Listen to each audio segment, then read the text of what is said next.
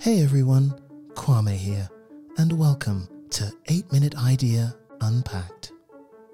Last Saturday, January 16, was National Nothing Day. I had never heard of it before, but was alerted to its existence by a friend who'd read about it in the local newspaper. On this non-official holiday, which falls on January 16 every year, participants are encouraged to not honor, not consider, and not celebrate anything. No one really knows exactly when the day came into being, but it is believed to have been created in 1973 by a San Francisco Examiner columnist named Harold Pullman Coffin. How fitting that someone with that surname should advocate doing nothing. He's believed to have grown tired of special interest groups labeling a litany of calendar events and liked the idea of a day on which we might celebrate the value of doing nothing. As a recovering workaholic and having been aware of some post-2020 fatigue, I was keen to rise to this unexpected and unconventional challenge. I would in fact do nothing for a day, and it started off well. I didn't, for a change, plan any specific projects or aim to clear office surplus from my to-do list, but rather just drifted in and out of relaxed thought, hoping to feel rested and refreshed by the end of the day. Well, to my surprise, by mid-afternoon, I noticed that far from feeling better, I was even more exhausted, and that what had started as a trickle of random thoughts had become a torrent of intense reflections on past experiences. Thankfully, by evening that cloud had lifted, finally yielding to a quiet clarity about where things now stood and what I would actually do next. This process wasn't in any way unpleasant. On the contrary, the experience was one of relief and release, and it didn't take long to figure out why. I had been holding my breath for 4 years. Between the coronavirus pandemic, which made a social and professional wasteland of most of 2020, and the long build-up to the US presidential elections, which unfolded as a cancellation-ripe situation tragedy, I was really looking forward to 2021 as an opportunity to exhale. If you've never really paid attention to your exhalation, you can take a moment to try it now. I find that there's a moment just before you take a new breath, and just as you finish breathing out, that kind of feels balanced. Just before you feel the need to breathe, and while you're still at ease after the last breath, there's a pleasant but fleeting moment we enjoy over and over, without really appreciating it until it's delayed, even momentarily. Well, if experiences were air, I could certainly look back on a few important and enduring moments at which I've inhaled experiences and engaged with them, but then waited a long time, arguably far too long, to exhale them again, let them go, and return to balance.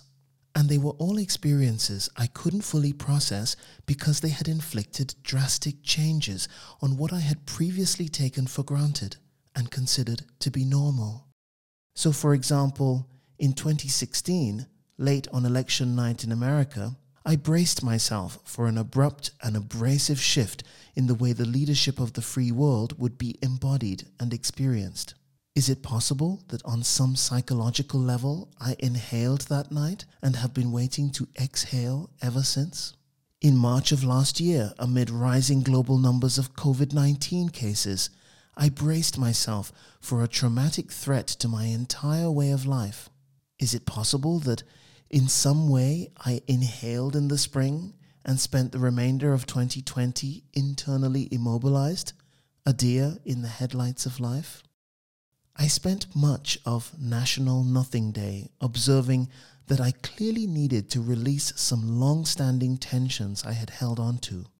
I had externalized the conditions for my return to balance: a vaccine, an election result.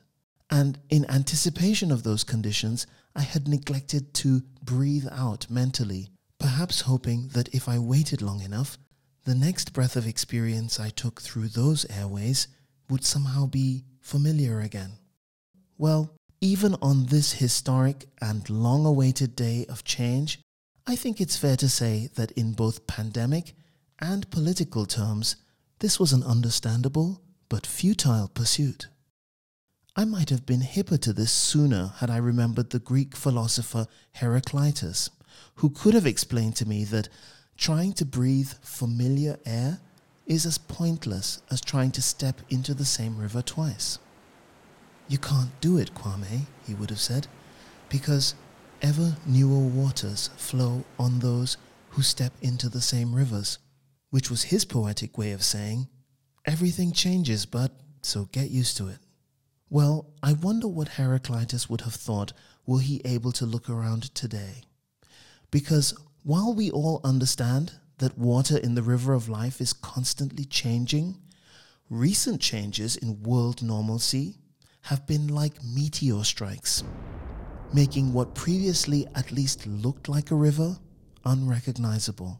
And popular references to the new and the next normal, I think, neither really do justice to the experience of those detonations, nor do they acknowledge our natural need to at least mourn the old normal as a form of psychological exhalation before we take the next breath of unfamiliar and perhaps unsettling air. And when I say unsettling, I mean it, because taken as a whole, many of the things we've observed and experienced in the last months have historically been common aspects of wartime conditions. A rise in extremism and radicalization, a threat to bastions of democracy and the rule of law, economic instability, enforced isolation, hundreds of thousands of deaths and casualties, constraints on mobility, and even the wearing of masks as a life-saving measure. I exaggerate a little for effect, but only a little.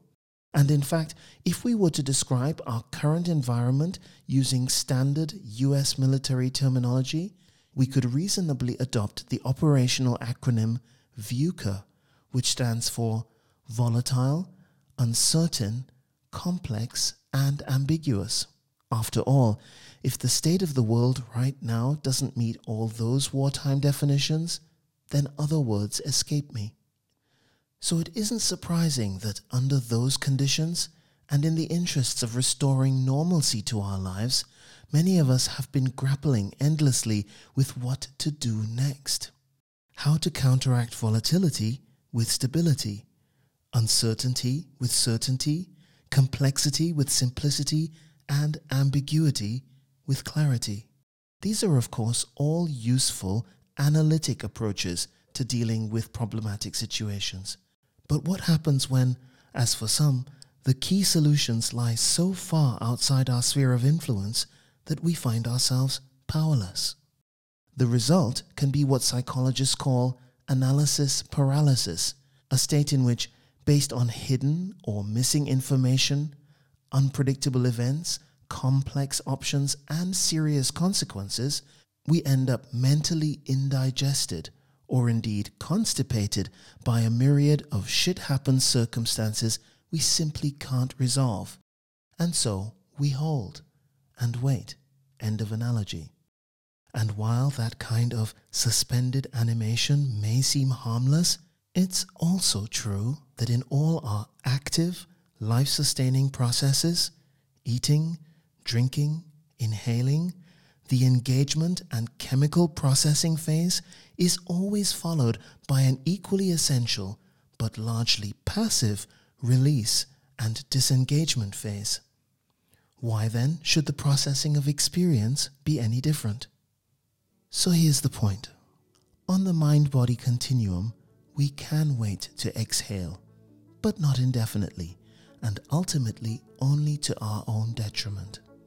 And while it may be somehow satisfying to invest our time and energy holding on to challenging and changing experiences to figure out what to do in response, I think it's also worth remembering the full scope of our life process, the reward of release, and the capacity of nothing to be the beginning of everything. And that's your 8-minute idea unpacked.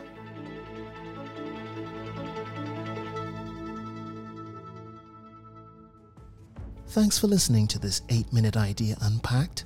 Please subscribe or follow if you enjoyed it, and look out for new episodes coming weekly. Till next time.